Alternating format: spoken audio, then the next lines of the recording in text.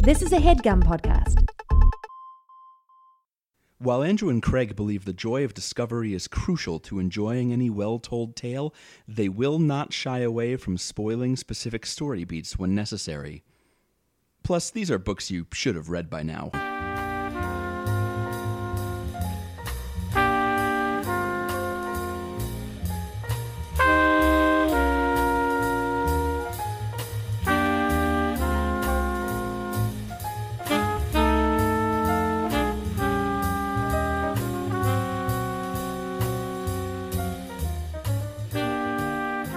Hey everybody, welcome to Overdue. It's a podcast about the books you've been meaning to read. My name is Craig. My name Andrew. And this one's not about a book at all. It's... No. Oh no. Somebody, Lindsay in the chat. Hi Lindsay. Andrew, when's the baby die? Well, hopefully in like 85 years. It's a typo for due. Ooh boy. Starting the show off with a showstopper. Am I right? The baby will die in 37 years fighting over potable water. How's that for an answer? That's a good one. So if you haven't guessed, this is a question and answer episode where we are going to be taking questions from our Patreon chat. As well as some questions that folks submitted ahead of time. So there's a chance that there's an overlap there, but we have some questions to pull from. We've done... Oh, no. We've pulled one or two... We've done one or two of these before, Andrew. Two of them. It's a precise number. You don't have to guess. We did two. Yeah. It's like one in two parts. It's a 4-hour movie is what we did. That's true. It's a miniseries. And with Andrew's pending child, we thought that we would do one of these again because it doesn't require reading a book ahead of time. And also in the last year, we've gotten like a lot of new listeners. Folks who found us on Spotify or folks who came in during the Twilight episodes, which I think we've done all of since the last Q&A. Yeah.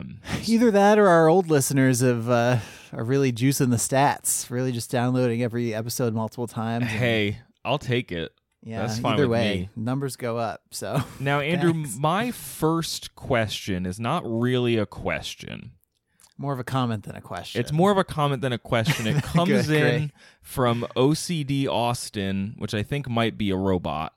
And it says, "Good evening, Overdue podcast. There isn't a topic more divisive and ridiculed than the flat earth theory.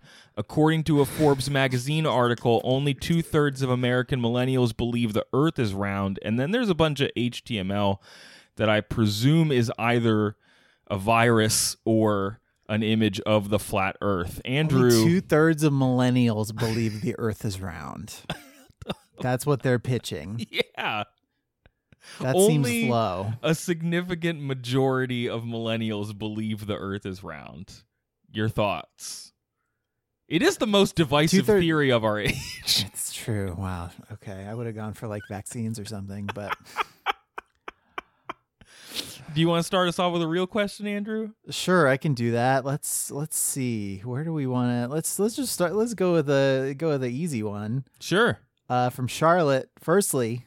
Andrew, how is your cat doing? How is your cat doing? He's doing fine. He's 9 years old. And is he that old? He's that old. We got him in 2010. He was 11 weeks old, and his birthday's in April sometime.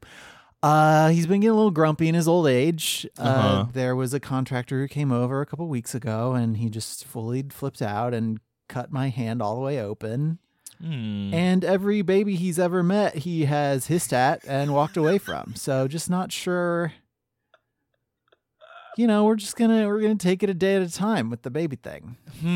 But mostly he's fine. Is it in my brain? Newman's been 5 years old for ever. Like he just stopped. It's one of the when you meet someone when they're a certain age and you just kind of assume they're that age for a long time. Sure, like Keanu Reeves. Yeah, exactly. Your cat is like Keanu Reeves. Everyone wants to see your cat in their favorite new movie coming to Netflix. Yeah, he's having kind of a mid to late career resurgence. I would say your same cat as my is. cat. Yeah, your cat is doing that. All right, so I answered one. Great. I can't. I mean, I've seen your cat recently. I think he's doing fine. Yeah, Popcorn Craig. Are there this one from Taryn on Twitter? Are there any genres or movements of literature you'd like to read more of, but haven't gotten the chance for the podcast, or books by writers from specific countries? Is there a style or a like genre of book you'd like us to do more of, Andrew, or that we've just kind of avoided for whatever reason? I mean, we don't do a lot of nonfiction because we know that it's hard to do it for the show, but I do miss nonfiction. Sure. I was in San Francisco for a wedding a little while ago, and I went to City Lights, the big bookstore there, and I bought a big book about Chernobyl, and I'm like 2 episodes into that miniseries, and it's really good. I'm going to watch that too.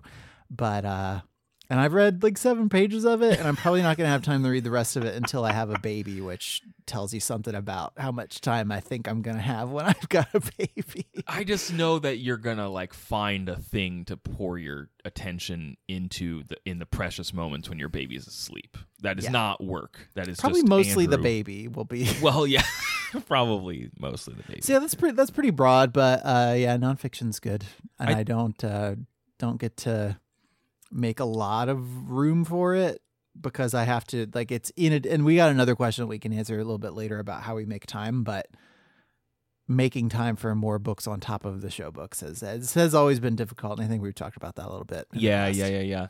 I know that I'm eager for us to do more Russian writers, because when we've gotten a lot of feedback about that recently and some good recommendations. I just think some of them are just big and imposing, and so we've kind of avoided them.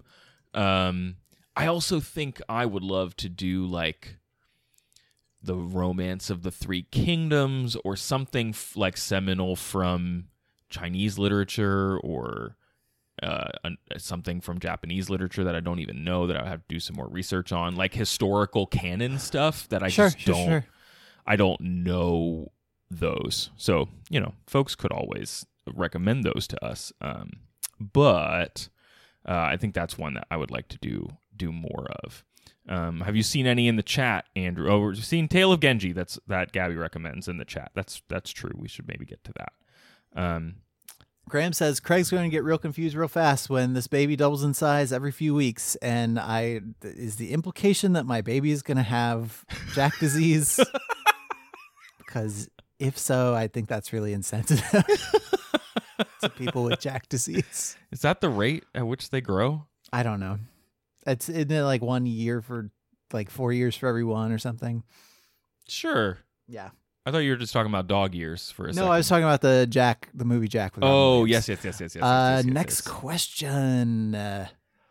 Let's see here. Grace asks, has doing the show together caused issues with your friendship? I know you've been doing it for a while now, but has it ever negatively impacted your friendship? Or on the flip side, has it made you stronger friends? Craig and I have strictly a professional relationship outside of the podcast these days. Completely. That's not true.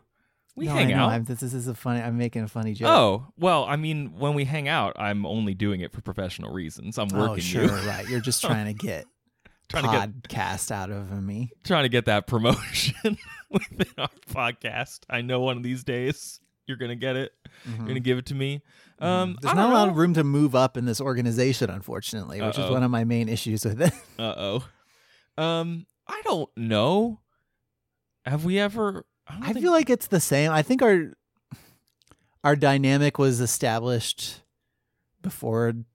Like, yes. I don't know if it was fully established in college, but definitely we worked on a couple of other smaller things that nobody paid any attention to, but did establish a work dynamic between the two of us where we basically can always talk our way to agreeing on whatever the thing is. Mm-hmm. Sometimes when we conflict, like especially with communication with the outside world, yes, or with litigious children's book companies that contact you sometimes. I don't know what you're talking about. I will be I'll be like upset, and I'll want to be upset, and I'll be mad at you for not letting me be upset. Mm-hmm. But then later I'll come back and I'll be like, yes, Craig was right to not let me be as upset as I wanted to be.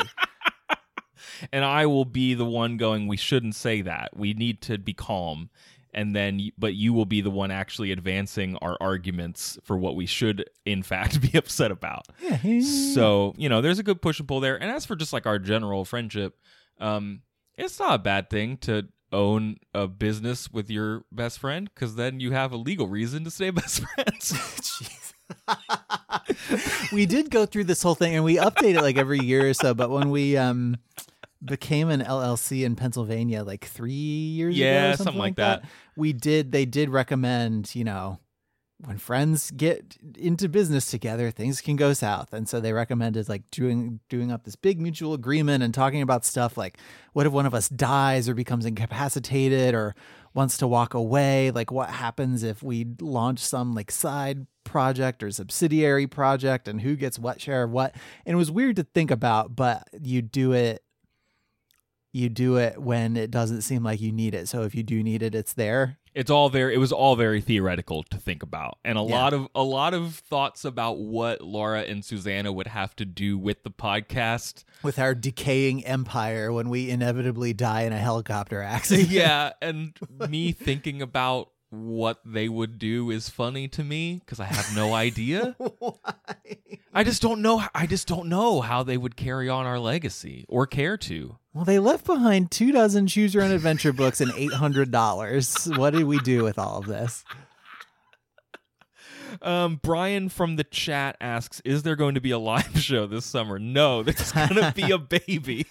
They did. I would have, I swear to God, like if they'd done it even 2 weeks before they did in July, I would have tried to commit us to Philly Podfest, but they'd scheduled it like within days of the due date. I was like, you know what? I bet I shouldn't. Yeah, last year shouldn't. it was earlier, I think. It was either earlier or later. I don't remember. So we were able. I think it's been in August-ish in the past, and now they're doing a little bit earlier. But so yeah, I don't know when we will get to do another live show. We're kind of just waiting to see what Andrew is like as a dad. And I seriously am just like, I'm trying really hard not to commit myself to literally anything because I have no idea. I just have no idea how much time I'll have. Yes. Will the birth be live streamed on this channel? Asks Albie. Whoa. Gonna have to ask Susanna. I do think there's going to be a lot of asking Susanna in our future as a podcast, in terms of just like not presuming that Andrew just gets to make content whenever he wants. So I was already told in no uncertain terms that no, you're not allowed to start any more podcasts. Oh no. Oh no. That brings me to a question that I want to bring up, Andrew, because it does talk about your other podcast, or it does get us there. Oh, I think I know which one you mean, and I was very happy with this question. This is an email from Allegra. Thank you, Allegra. Says that she's excited about the Q&A episodes. And the one question that I know we have time for: I've been binging through the back catalog over a few months, so my perception of the Overdue timeline is accelerated and gives me a different perspective than living it over several years. It's a good observation that a lot of our newer listeners point out, which is kind of fun. Is Andrew aware of how often he references the hit TV show Bones? This is not meant to be shade. I think it's hilarious. Do you know how often? Oh, Allegra's in the chat. Hey, Allegra. Do you know how often you talk about Bones, Andrew? I'm aware of how often I talk about Bones. In fact, so the other podcast I do, Appointment Television, HTVpodcast.com. It's about TV. I do it with Margaret Willison and Vulture's Catherine Van Arendonk. Vulture's Catherine Van Arendonk, on loan from Vulture. We talk about it, and this is something that Catherine and I both picked up in each other and then amplify. That's always how it goes. But we talk about Bones a lot. I can't tell you why because I'm not sure. But our 200th episode, which posts as we record this, it posts exactly 2 weeks from today, is the first episode of a joke podcast that we came up with called The Bones Zone, where we watch and talk about every episode of the show Bones one at a time. And we calculated it, and it would take us about 5 years to do the entire show Bones Sure. in a podcast. So And wait, what was the show that this is going to be the 200th episode of again? Appointment Television. I've never heard of it. ATVpodcast.com has a lot of information. All right. I mean, make sure that you go to our website first. We need the traffic. Please head there first. So that's OverduePodcast.com. I don't know when I first watched Bones when I was but a young man. It was like 2010. My wife had watched a lot of Bones. My wife and My wife and I my didn't bones watching wife. and I didn't have a lot of like friends or projects at the time, so I just watched a lot of Bones. Oh, Andrew, before you ask your next question, Gloria in the chat asks, "What's the most creative way you killed an enemy in D&D?" Do you also want to talk about the time that you killed me just very easily in our like first or second session with a now defunct campaign? I wrote this entire campaign, man. There were maps. There was a backstory. Every character had their own little arc that we were going to get to do. It was going to be this huge thing, but it's so hard to get people together, which is too bad. But it was a party of like 5 or 6 people. Yeah, multiple streams going on. It was a lot of people, and so when I designed the battles and stuff, I used like fairly high leveled monsters, so it would be like relatively high leveled, so it would be a challenge, and it would feel because nothing is more boring than a D&D battle where you are just rolling dice at something that has no chance of killing you. And yeah, it charged at Craig and it landed a critical hit, and it completely murdered his character instantly. Not unconscious, but like the rule in D&D where if you like if you would be hit so hard that it would like take you down into the minus zone for like half of your max HP or whatever it was, then your character is dead forever. Just like turned into bits. And then I did this whole thing where there was like this 3-episode arc where Craig's character was dead, but then they brought him back and he was going to have all these like zombie powers and stuff that I gave him. And then we never played again. Never again. It was my greatest fictional work, and it's ruined forever now. Why don't you hit us with another question, Andrew? This was 5th edition spin in the chat. Another question. Craig, one thing I share with you, this is from Hannah. One thing I share with you is a love of the theater. The theater.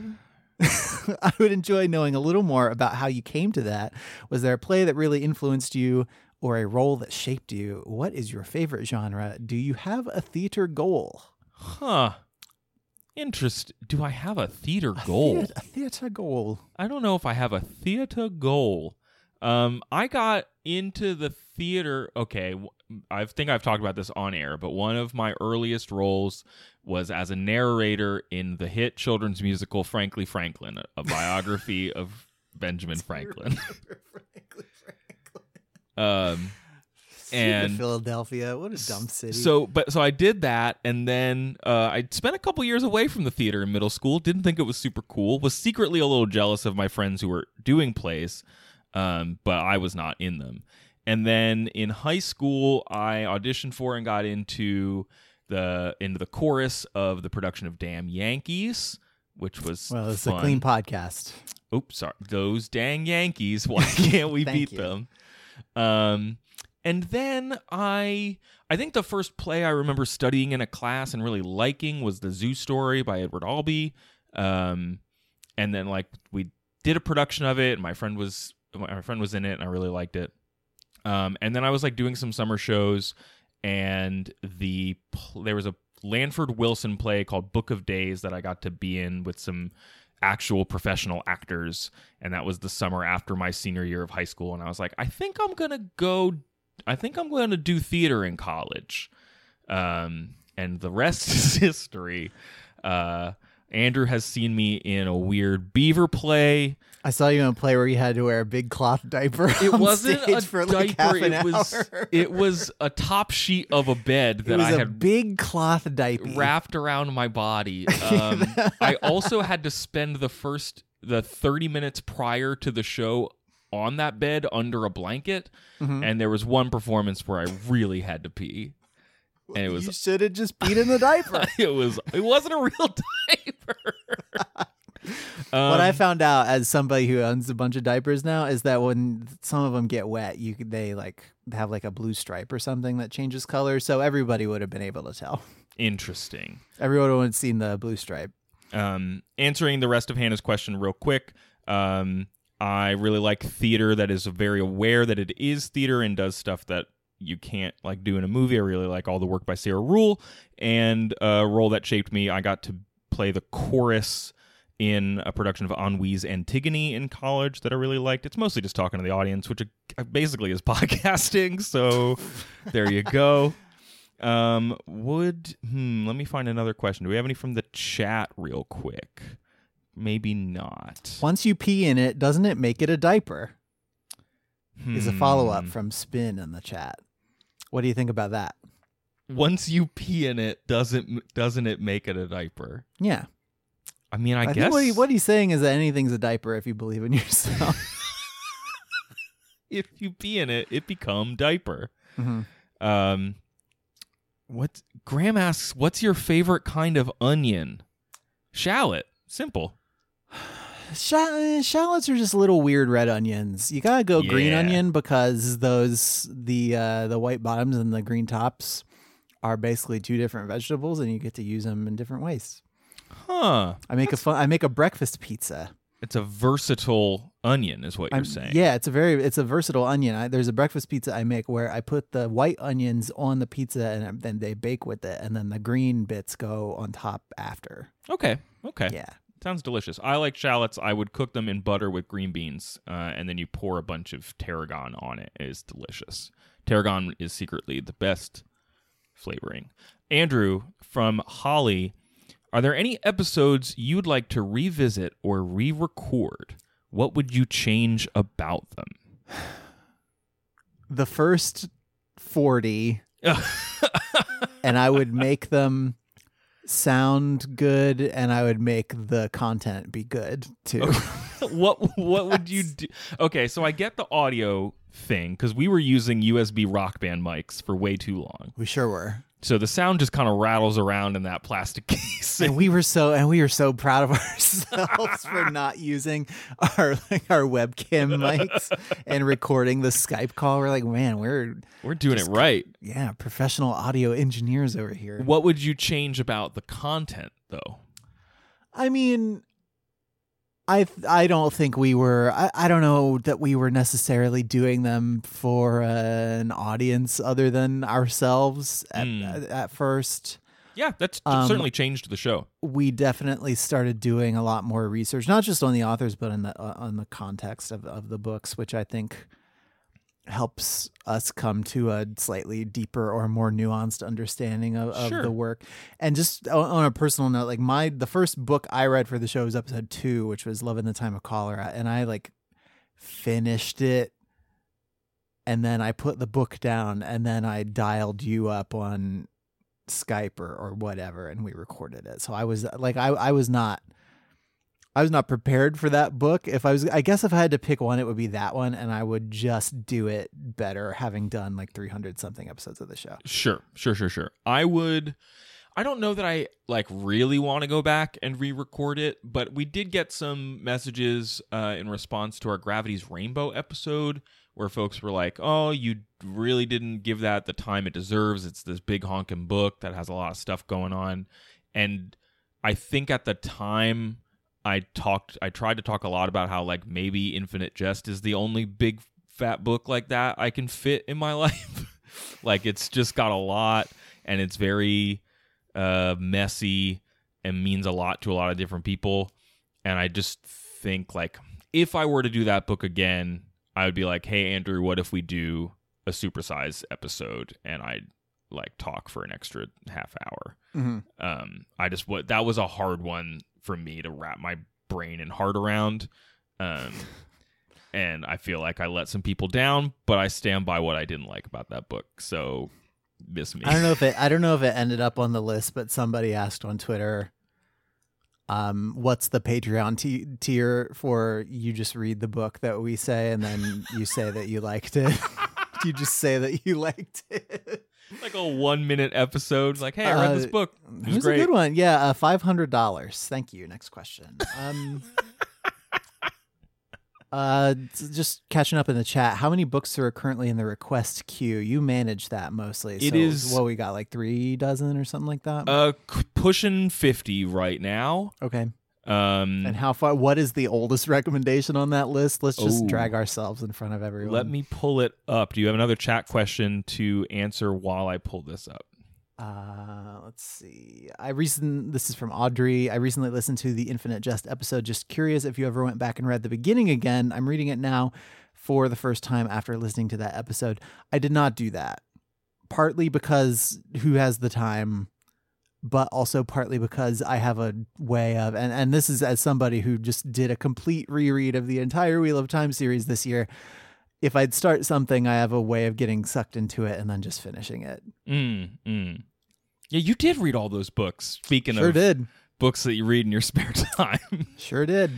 We have 3 books from the end of 2017 on that list. Oh, only 3 from 2017. That's actually fewer than I thought we had. Yes, and they are all tentatively scheduled in this calendar year, and then some more from like the summer of 18 as well. So know that like it's taking its time. We've talked a couple times about instituting a length cap on recommendations because that is not all of why it's taken us so long, but it's a lot of why. Certainly, and especially after the baby is here, I think you just use that baby as an excuse to get out all kinds of stuff. So if you are a newer donor at the $7 level, depending on what book you recommended, I may have messaged you back and said like, hey, maybe suggest a second one just in case we want to do something shorter.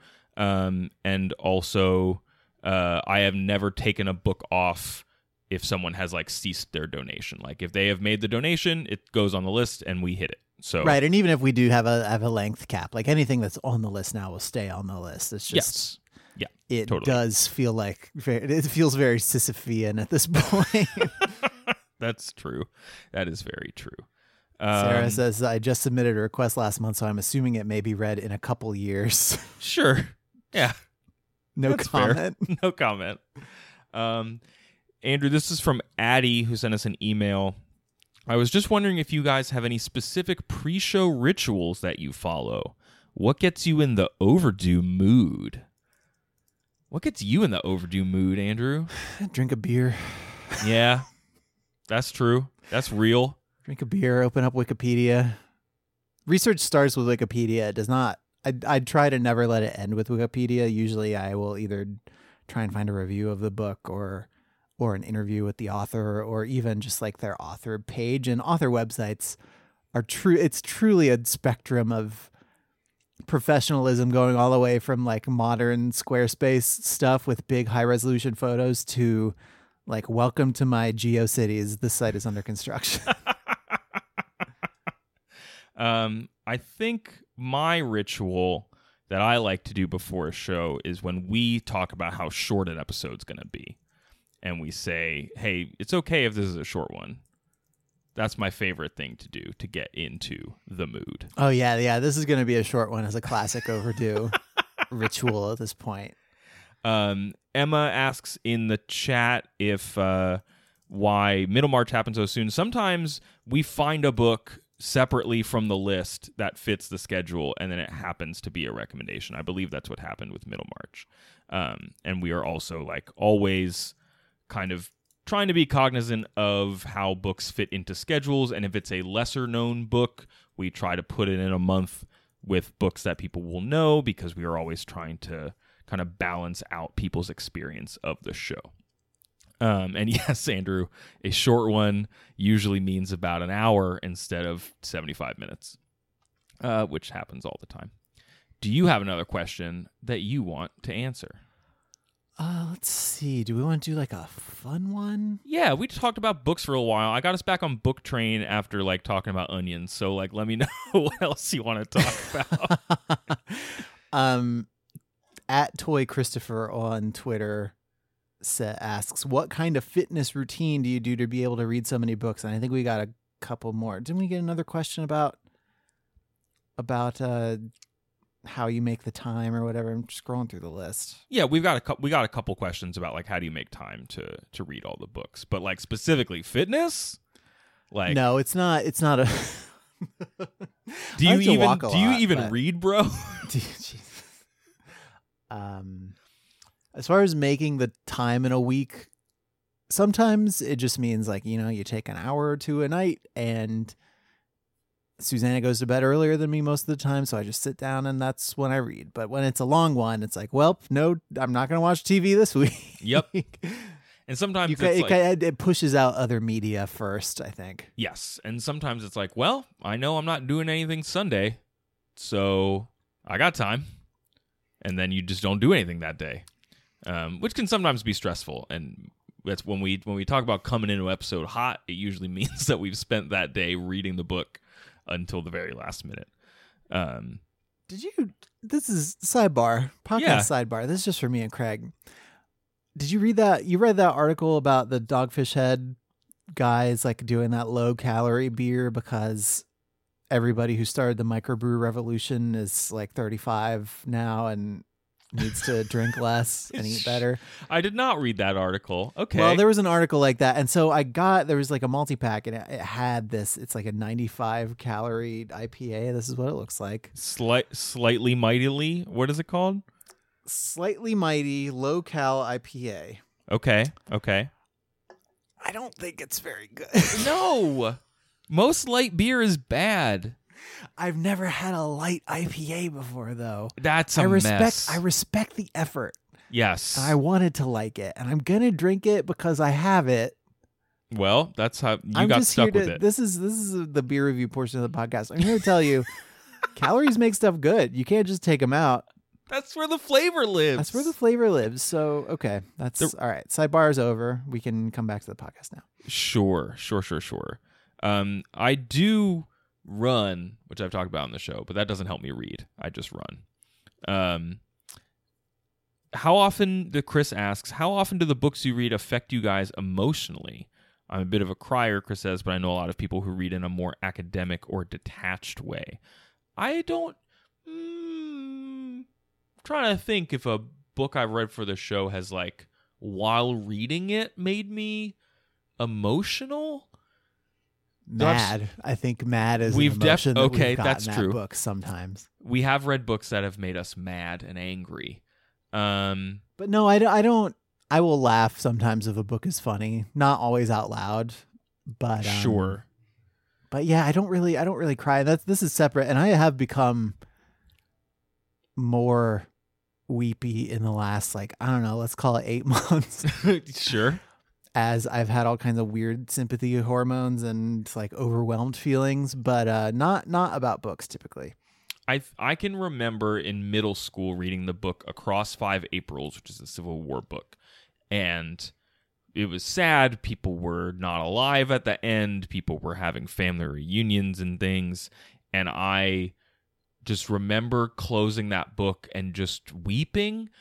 But I was still like a young adult, and it had never happened before, and I was very confused. It was one of those like, why tears? Why is this happening to me?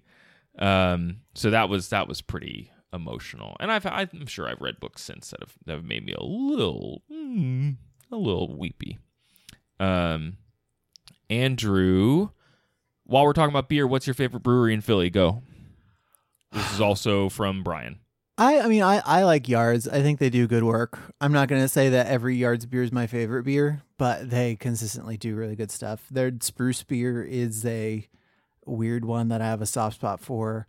Their pink with a Y beer is a sort of gateway drug for sour beers, I think, if I'm recalling correctly which one that is. Yes. And you'd always, you can't go wrong with like a Yards Brawler or one of their like staple beers. So Victory Summer Love, which I'm drinking right now, is one of my favorite local beers. And you do like a Summer Love. There is a like small brewery in, I guess, Media, just outside the city, called Sterling Pig, and I like a lot of their IPAs also. I have friends who live down the road from them, and anytime we go out that way, I bring a growler to make sure that I can bring some home. Spin asks if we've decided on a name for the baby. We do have a short list of names for each sex. But man, do I actually want to read the baby names on the you don't want it. You don't want to read the names. Just you have names. Unless you're going to text your wife right now and ask her permission. I'm not going to ask her permission. It's my baby, too. I'd do what I want. It's not a democracy. Andrew, why? This is from Amy. Thank you, Amy. Why do you always say try to be happy at the end of each show? This dates back to, I think, which episode number was Flowers for Algernon? It was like 20-something, I think. Is it that old? Yeah, maybe. It's super old. Let me hit up the old search engine. Overdue podcast Flowers for Algernon. Anyway, that book was like episode 25. That book was, I enjoyed it a lot. I feel like the podcast was sort of kind of hitting a stride. Yes. Content wise, if not yet audio quality wise.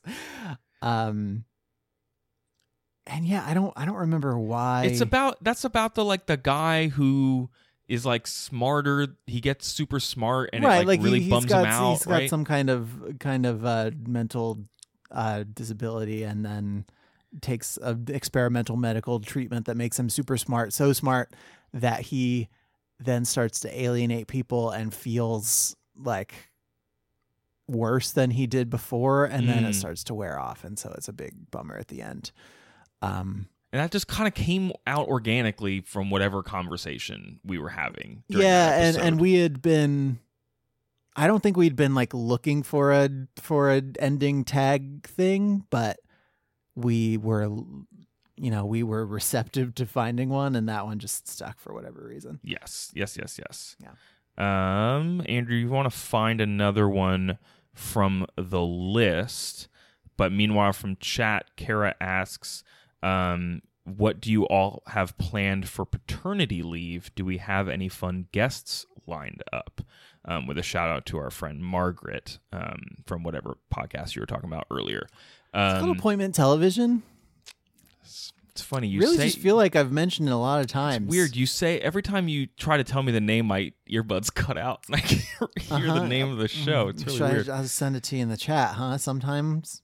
It's really, I don't really know. Yeah, we're probably gonna have some folks that you do a podcast with on at some point. We are putting episodes in the can as well.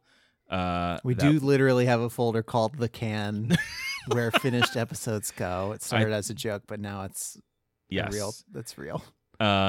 We have one or two other guests lined up. I know we're gonna have Laura on again. She's gonna do a book with me at some point. And we don't obviously know when it's going to happen, so we're just trying to bank a couple that we can hear that we need to start putting up those shows because Andrew's unavailable, and they'll start going up.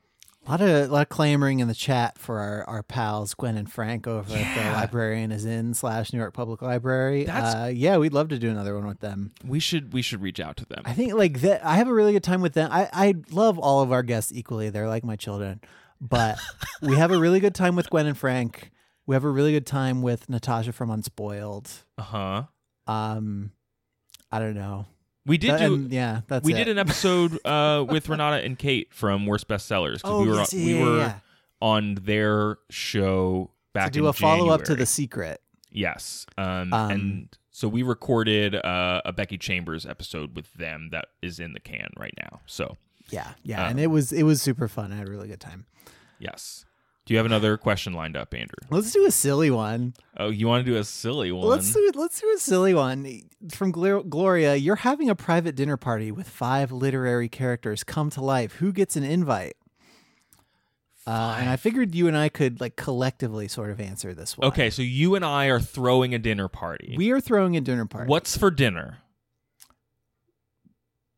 Pizza. Yeah, I knew it was going to be pizza because you make a good pizza dough. You have a good recipe. You feel comfortable. Mm-hmm. I will be the sommelier, and I will choose all the pizza wines that we need. Right. This one's a red. For instance. Yes, this one is pink. Who do we have join us? What literary characters? Not authors. Literary. So if the party's at nighttime, Dracula can be there. That sounds okay. Would you want Dracula there? Okay, do we want someone from Twilight instead? Well, no, like, I don't know why you go right to vampires. Like, they're going to eat us. If you have Dracula there, he's going to swirl his wine around in his glass and then throw it on the ground before he fights us. So that's obviously not going to be great.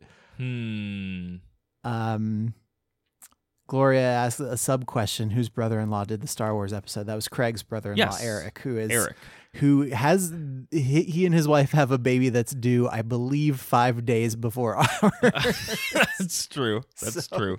Probably not going to be available, but Calls for Gatsby in the chat. I think we're building a list of people we don't want at our dinner party. yeah, well, I mean, who don't you want? So I don't want Gatsby there. I don't want Holden Caulfield there, both because he's a big jerk and also because he's underage. Yep. Oh yeah, get out of here.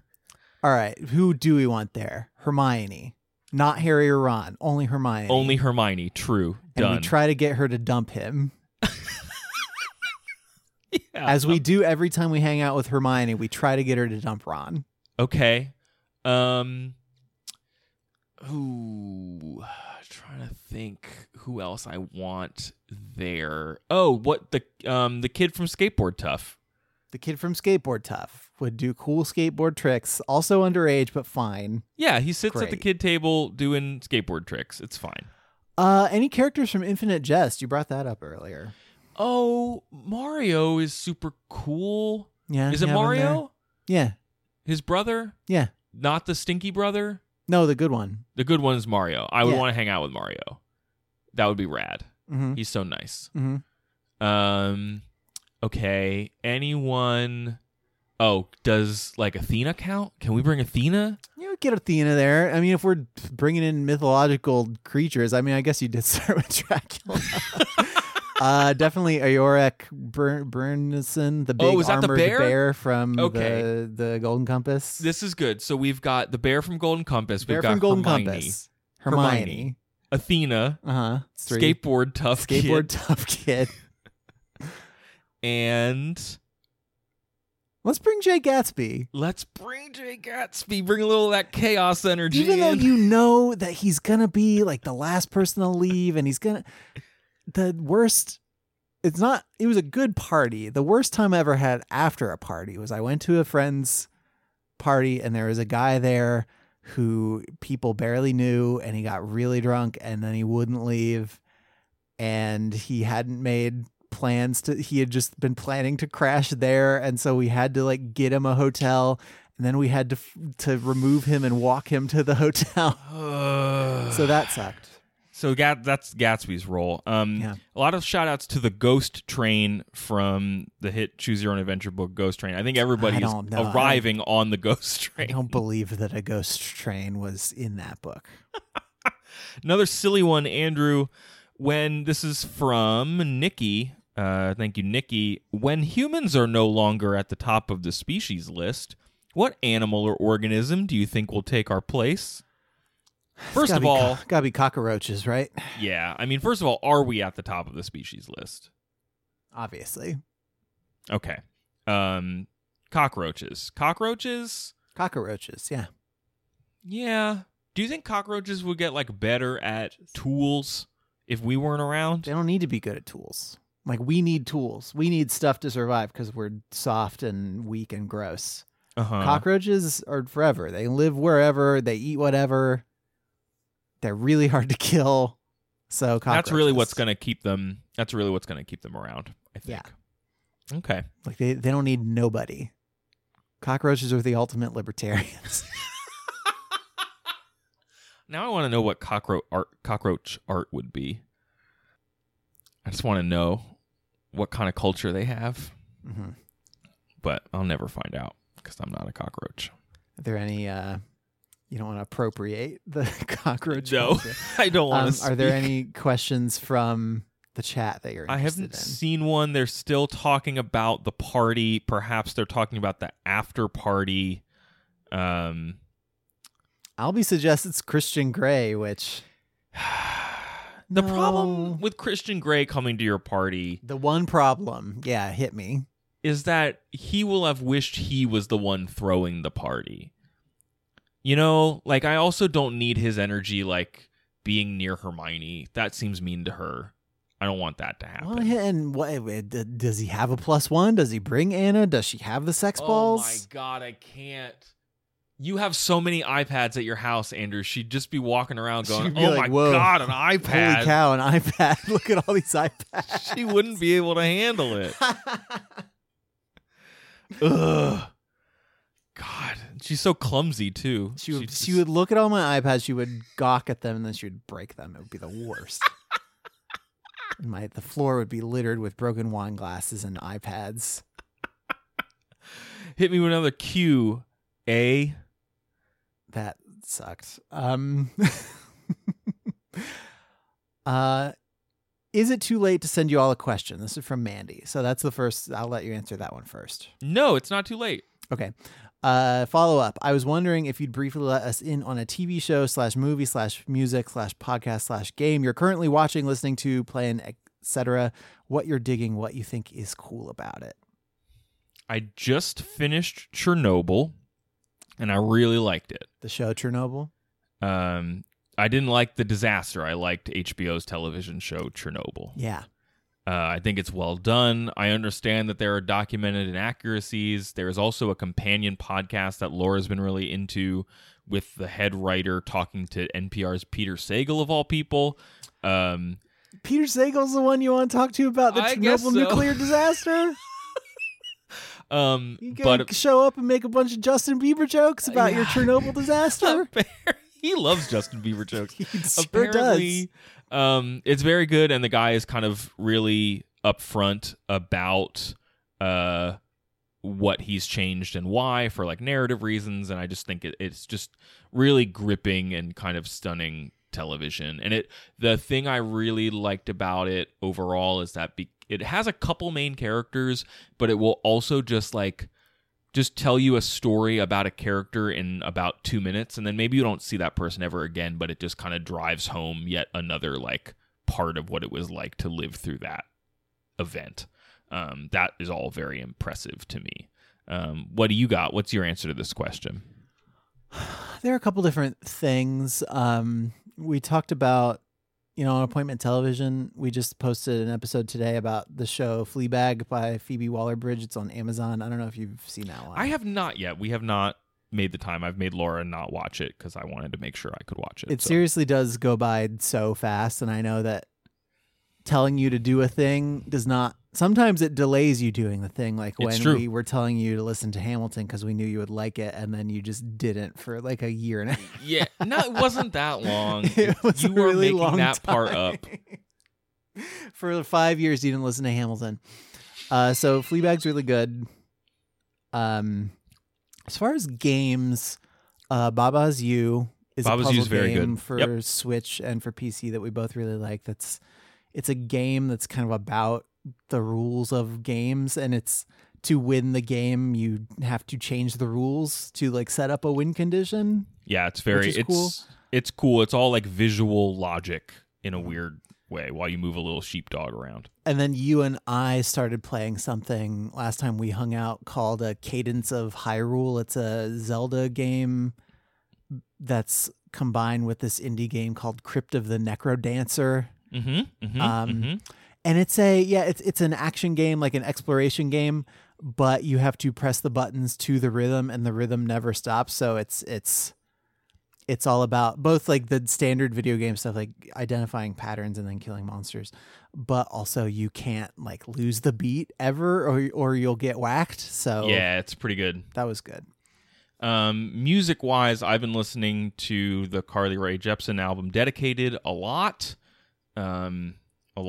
That's mostly what I've been listening to.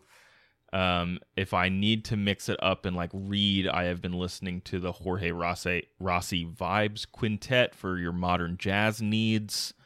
So you can look those up. The Carly Rae Jepsen album is way too good. It's just, it's very good. Oh yes, and Allegra says in the chat, listen to Lizzo. The Lizzo album is also very good. Andrew. When our friend Aaron was in town last week he turned us on to the Rosé Wave playlists. Oh, yes. on The Bossy Spotify. Dames have written about those. Yes. Yeah, it's All Songs Considered. Puts them out like every year, and there are 3 or 4 of them, and yeah, it's really good. And it's got Lizzo on it. That's why I thought of it. Oh, sure. Andrew, I don't know that we have talked about this on previous episodes in some of our like method questions for the show, but Aisha writes in, what is your reading process like now that you're a well-oiled machine or a well-oiled Odysseus? Wait, was that her or was that you? She wrote that. Nice. Okay, good. I knew that was too funny and smart for it to be you. Compared to how you read in the podcast early episodes, even though the non-reader tends to do the author introduction, does the reader also do research so that the book is read in context, or do you prefer to read blind? And the thing I wanted to get down to, like, drill down, because we've talked a little bit about this before, I think, do you, because I don't think I do any research about a book like before I start reading it. I almost like, do I do research before I start reading a book? Yes. Almost never. Yeah. For Middlemarch, I did, because it was really dense and long, and like a lot of books from that era. And we've read a bunch of them, and we've done a good job with some, and we've done a bad job with others. But books of that era, like it takes me probably the first like 10 or 15% of it to get into the voice of it and to kind of understand what's going on. So for Middlemarch, I read a synopsis first because I needed to know, okay, this is just like a wall of words. What do I need to pay attention to? Sure. But typically, no, I don't do author research beforehand. I will, for the context and understanding and stuff that you're talking about, that comes later when I do author stuff. I usually read author stuff for a book that I've read, but our convention at this point is for the person who didn't read the book to come in with more like written notes and like prepared to talk more during that section of things. Yes, mostly to balance out literally who is talking. And who's doing the work. Yeah. But I think what we have both done more of in the back half of the catalog in the last 2 or 3 years is like being more diligent about finding interviews, being more diligent about finding reviews to help give the conversation some grounding so that it isn't just us opining all the time. Most of the time, but not all the time. But yeah. Any questions you got tucked away, Andrew? Nikki asks, what suggested book was the most surprisingly good read for both of you? Ooh, I might need to like look pull at up the list catalog real quick. Yeah. Okay, yeah, put that one in your pocket. Let's come back to it. Okay. What else we got? This is back to your theater background. Oh, my theater background. You love the theater so much. This is from Abdul. This question is directed mainly to Craig, but Andrew can get on it too. I'm good. I'm set. So Craig can just answer this one. Do you have a list of 5 to 10 plays you really enjoyed and think people should check out? I'm not going to make you stick to a number, but are there any that come to mind to answer this question? Yeah. I would, as I said earlier, I really like Sarah Rule. You could go check out her Eurydice. I personally think it's her best work, but there are others that you could like as well. What else? If you want to read some Greek, you could go check out any version of Philoctetes by Sophocles. I think Sophocles. There's a version by Seamus Haney called The Cure at Troy that I really like, and that's like not as well known a Greek, but gets into some really interesting stuff in terms of how they treat veterans of war in that time period and in that mythos. I really like that. What are other plays? I really like The Pillow Man by Martin McDonagh, even though I don't know that I love all of McDonagh's stuff since. I like all of the stuff by Terrell Alvin McCraney. He's the guy who, I don't know if he just won an award for Choir Boys, but it was just on the Tonys and it was really impressive. And And this gets to another question that somebody asked, like, how do you find new reading material? And I think this is like not just for the show, because we certainly have plenty of ways to find stuff for the show. But I like to pay attention to various awards or best of lists every year, or also like the MacArthur Genius Grants is a place I actually like finding stuff I wouldn't otherwise learn about, like musicians and artists and critics. I check those every year to be like, who is writing stuff that I should know about? Mm-hmm. I think, that's what I'll give you on plays, I think, for now. Like as far as finding reading stuff, I don't know. I do go to best of lists, like especially if we are trying to fill out a month and we need we need something by a woman or a person of color to like balance out a bunch of white dudes, or we need something short to balance out a couple of long ones. I do like just searching for lists of stuff that people have made. Like the New York Times top 10 list every year has consistently got interesting stuff on it. I forget where I found The Power by Naomi Alderman, but that was one that I was really on enjoyed. Barack Obama's list, at least 1 year, I know. Barack Hussein Obama. Interesting. Yeah. Mm-hmm. As far as books, suggested books that I really liked, I loved Spinning Silver. Oh yeah, you did. And that was one I actually ended up buying my mom that for Christmas that year, because it's my go-to gift for my mother. And listen, I assume she reads them. Maybe she doesn't. I'm not really interested in knowing if she doesn't, but that's one of the ones I bought her last year. Like I'll go through our whole list of stuff that I read and stuff that stuck out to me. I'll buy and give to her. So yeah, Spinning Silver I really loved. Like The Name of the Wind is a book that obviously I should have come to. Like it's right in my wheelhouse, but I did really enjoy it. And I was both surprised and upset to learn that it was not a finished series. Oh, sure. Yep.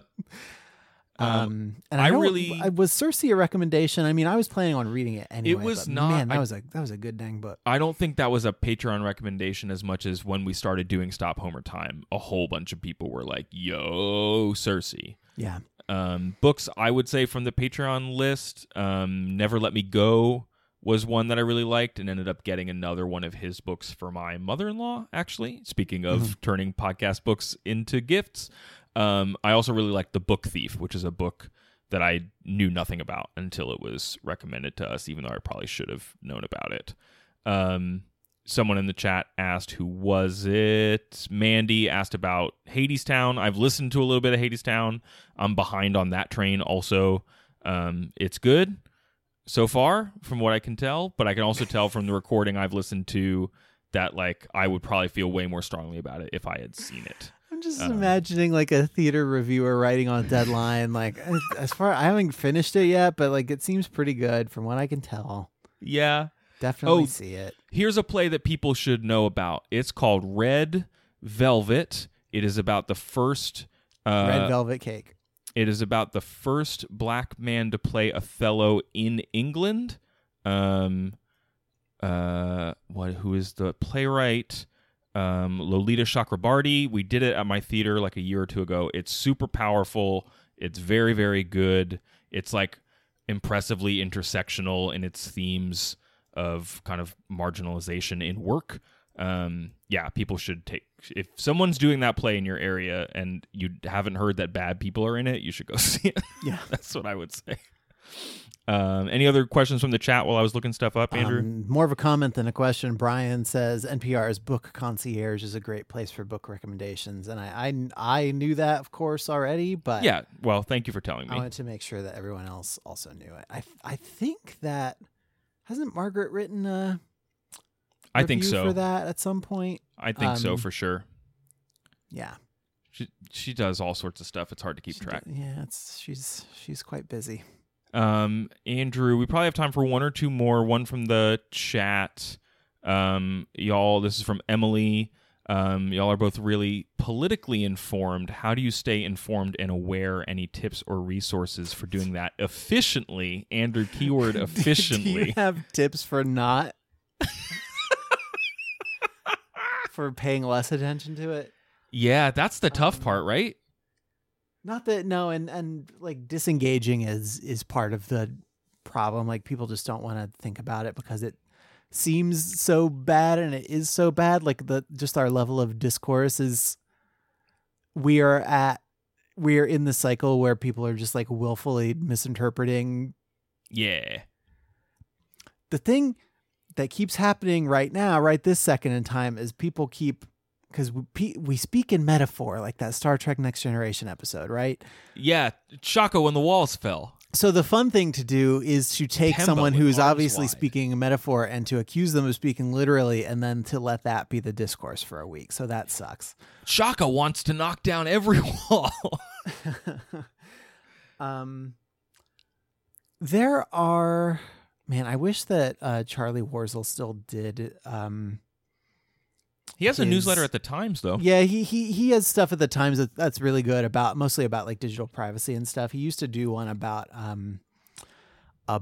like the right wing like news ecosystem that I found really both discouraging but also really Was that for BuzzFeed? informing. Yeah, he did that while he was at BuzzFeed. I don't know if that Okay. was part of his official thing. Sure. But yeah, Charlie Warzel does really good work. Casey Newton at The Verge does a really good newsletter about like tech and privacy stuff. Like this is if you're talking about politics, like there are a lot of places to get information, but for me, for like my interest in the job I do, like tech is driving so much of what is going on and like what is wrong with the discourse, Yeah, that's a good point. because you've got these platforms that were built to encourage people to just stick to them and watch them. And it doesn't matter what, and it doesn't matter what the effect of that is. It's just like engagement is the most important thing. And so you're just trying to get people to sit there and stay there. And the conversation happening around, okay, can these platforms adequately self-police? Is there enough like concentrated political will to do anything about it? Can we do anything about it at this point? Or have we just like kind of sown the seeds of our own destruction by connecting everyone to everyone else with a little pocket computer? Yeah. Yeah, that, and then get like a Washington Post subscription, get a New York Times subscription. I work at Wirecutter, but I don't see any revenue from the New York Times, I don't think, so I can probably say that, right? Support your local paper if you have one, and if you like use social media regularly, follow some actual like reporters from that paper. That's something that I have used to learn a lot more about what's going on in Philly. You're better on local politics than I am by like a site, and I wish that I was. But yeah, it's local journalism is in tough shape right now, and if you don't have somebody who's going to show up to like city council meetings and just like record what happens, then they can do whatever they want is the upshot of and that. For me, the thing about staying involved in local politics, and a lot of that is just following people who are like state representatives on Twitter, because those are people who will still tweet what they think and feel about things because the stakes aren't as high, right? Like they will still yell about sports, and they will still like comment on national news, but through a local lens. For me, that is a way to manage my agita and anxiety about national politics by channeling it into like local change. So find local sources, find local organizations that are doing work you support, and like either get involved directly or just see what they're saying and see what they're up to. Because like I knew about direct action happening at a fossil fuel plant in South Philly the other day because of a Facebook video. And like, I don't love Facebook, but I was following an organization that I approve of and like, so. Yeah. And I guess last thing is, if you are going to make a donation to any place, like one-time donations are great. Do it. Like anything helps. If you are going to donate to a cause that you believe in, try and, even if you have to donate less, try and make it a recurring thing, because people can do better work when they can plan for how much money they are going to have. So that's just a little obvious money raising tip from me to you. I think we can close out with this, Andrew, from Joanna.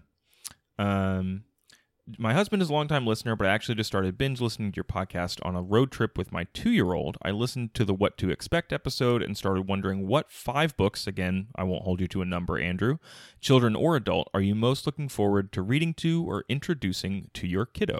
Congrats, by the way. Thanks, Jordan. You got the standbys, like Where the Wild Things Are is a big one. I bought a very nice hardcover copy of Madeline. Oh, yeah. In that bookstore in New Orleans that we went to.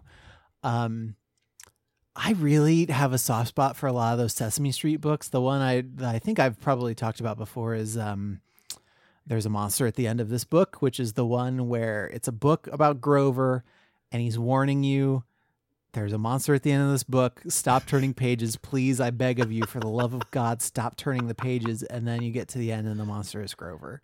Aww. And it's and the illustrations, like the barricades that Grover tries to build in the book to get you to stop turning pages are very, very funny. And then it's a funny ending. That's cool. That's a good one. And also just like Ernie's Big Mess was always a favorite because Ernie was very messy and that was me also. Are you and Sue's going to try and make sure your kid likes Lord of the Rings? I mean, eventually that seems a little, I don't know if they do make, I don't know, like little kid board books of Lord of the Rings now. Just wait until they're like 8 or 9 and like read The Hobbit to them. Yeah. I mean, that's what goes. my mom did with me, but sure. Oh, what is Graham's question? Graham is wondering what. I know what Graham asked. What did Graham ask? While I find Graham's question, Andrew, who is taller? This is from Megan. Who is taller, you or me? Me. Yeah, very easy. You've always been taller. Graham wanted to know. Always been taller and I've always been older. How early older, wiser, and more experienced, handsomer, better computers. Better computers. I mean, that's factually true. It's just it's all factually true. Weird thing to say about yourself in your bio on your baseball card. Better computers. Hits more triples. Yeah, better computers. He, him. Graham wanted to know how early/late do I have to get my tweet to be mentioned on the end of the show again, like the good old days. Graham, here's the deal. I pull those regularly, and I try to space it out over the course of a week, but I have tried to limit how many names I say on a given episode because our audience has. This is not a humble brag. It is me being grateful. It has gotten bigger than I can read every name on a weekly basis. And I just want you to know that Craig took it upon himself to have that be his job. I never do it. I have no insight into how he does it. It's all him. So if you're happy or mad about it, it's all Craig's fault. Now what I try to do is folks who engage with us regularly, I try to like rotate you through. And sometimes when it's your turn, you just haven't tweeted at us that week. That's not. It's very ad hoc. The best thing you can do is tweet at us like 6:01 a.m. on Monday morning. Just get on that list first. It's like riding the good roller coasters at Cedar Point. You just need to get in line first. And it sometimes depends on like what ideas I have for posting stuff throughout the week. And if I don't have that many, then we don't get as many responses. And then there's less names to say. But we do read literally all of them, and it's really wonderful to get all your messages throughout the week. Thank you so much. I think that is going to do us, Andrew. Is there any other questions you want to answer real quick? No. Do you have any questions for me? I don't have any questions for you. There was one more question from Cheryl. Please tell me that once Andrew is a dad, you're still planning to make podcasts. Sad to say, no, this is it. Oh, no. Breaking news. No, just kidding. Yeah, we're still going to do podcasts. Yeah, well, they're going to help pay for that baby. So I expect to have like every intro for the next 18 years, like 18 to 22 years is going to be some anecdote about this kid that we're having. So yeah, I'm going to have to make up a kid to compete. Obviously, yeah. Man. This is just another way in which you're behind me. Better computers. Better computers, more kids. If you, like Graham, want me to say your name on air, you can hit us up on social media at twitter.com/overduepod or facebook.com/overduepod. You could also email us at overduepod@gmail.com. We do read all of those. We try to respond to most of them. Sometimes there's a big old lag time because it's about a specific book, and we'll get there. Thank you for those messages. Andrew, folks want to know more about the show. Where should they go? OverduePodcast.com. It's our internet website. Up there we have links to iTunes and Google Play and RSS.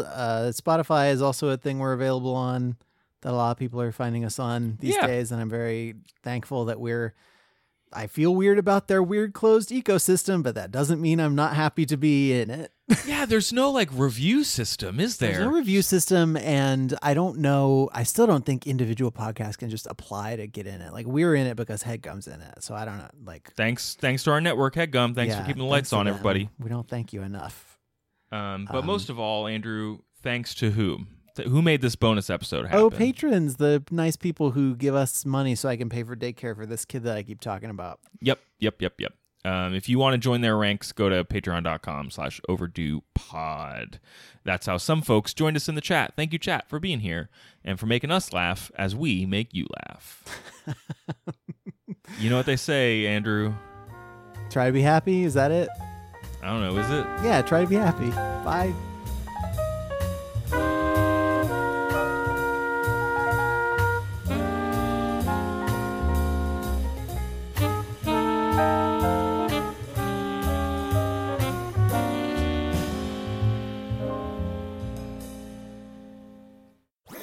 That was a HeadGum podcast.